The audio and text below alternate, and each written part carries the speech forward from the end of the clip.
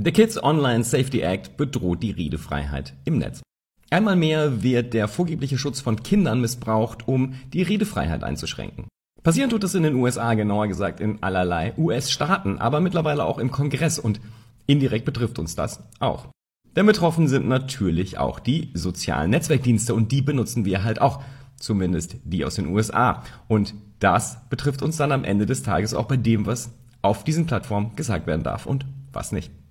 Allerdings ist das nicht nur ein US-Problem, denn auf europäischer Ebene und in Deutschland werden Kinder immer wieder vorgeschoben, wenn eigentlich das Internet beschränkt werden soll. Shortcast Club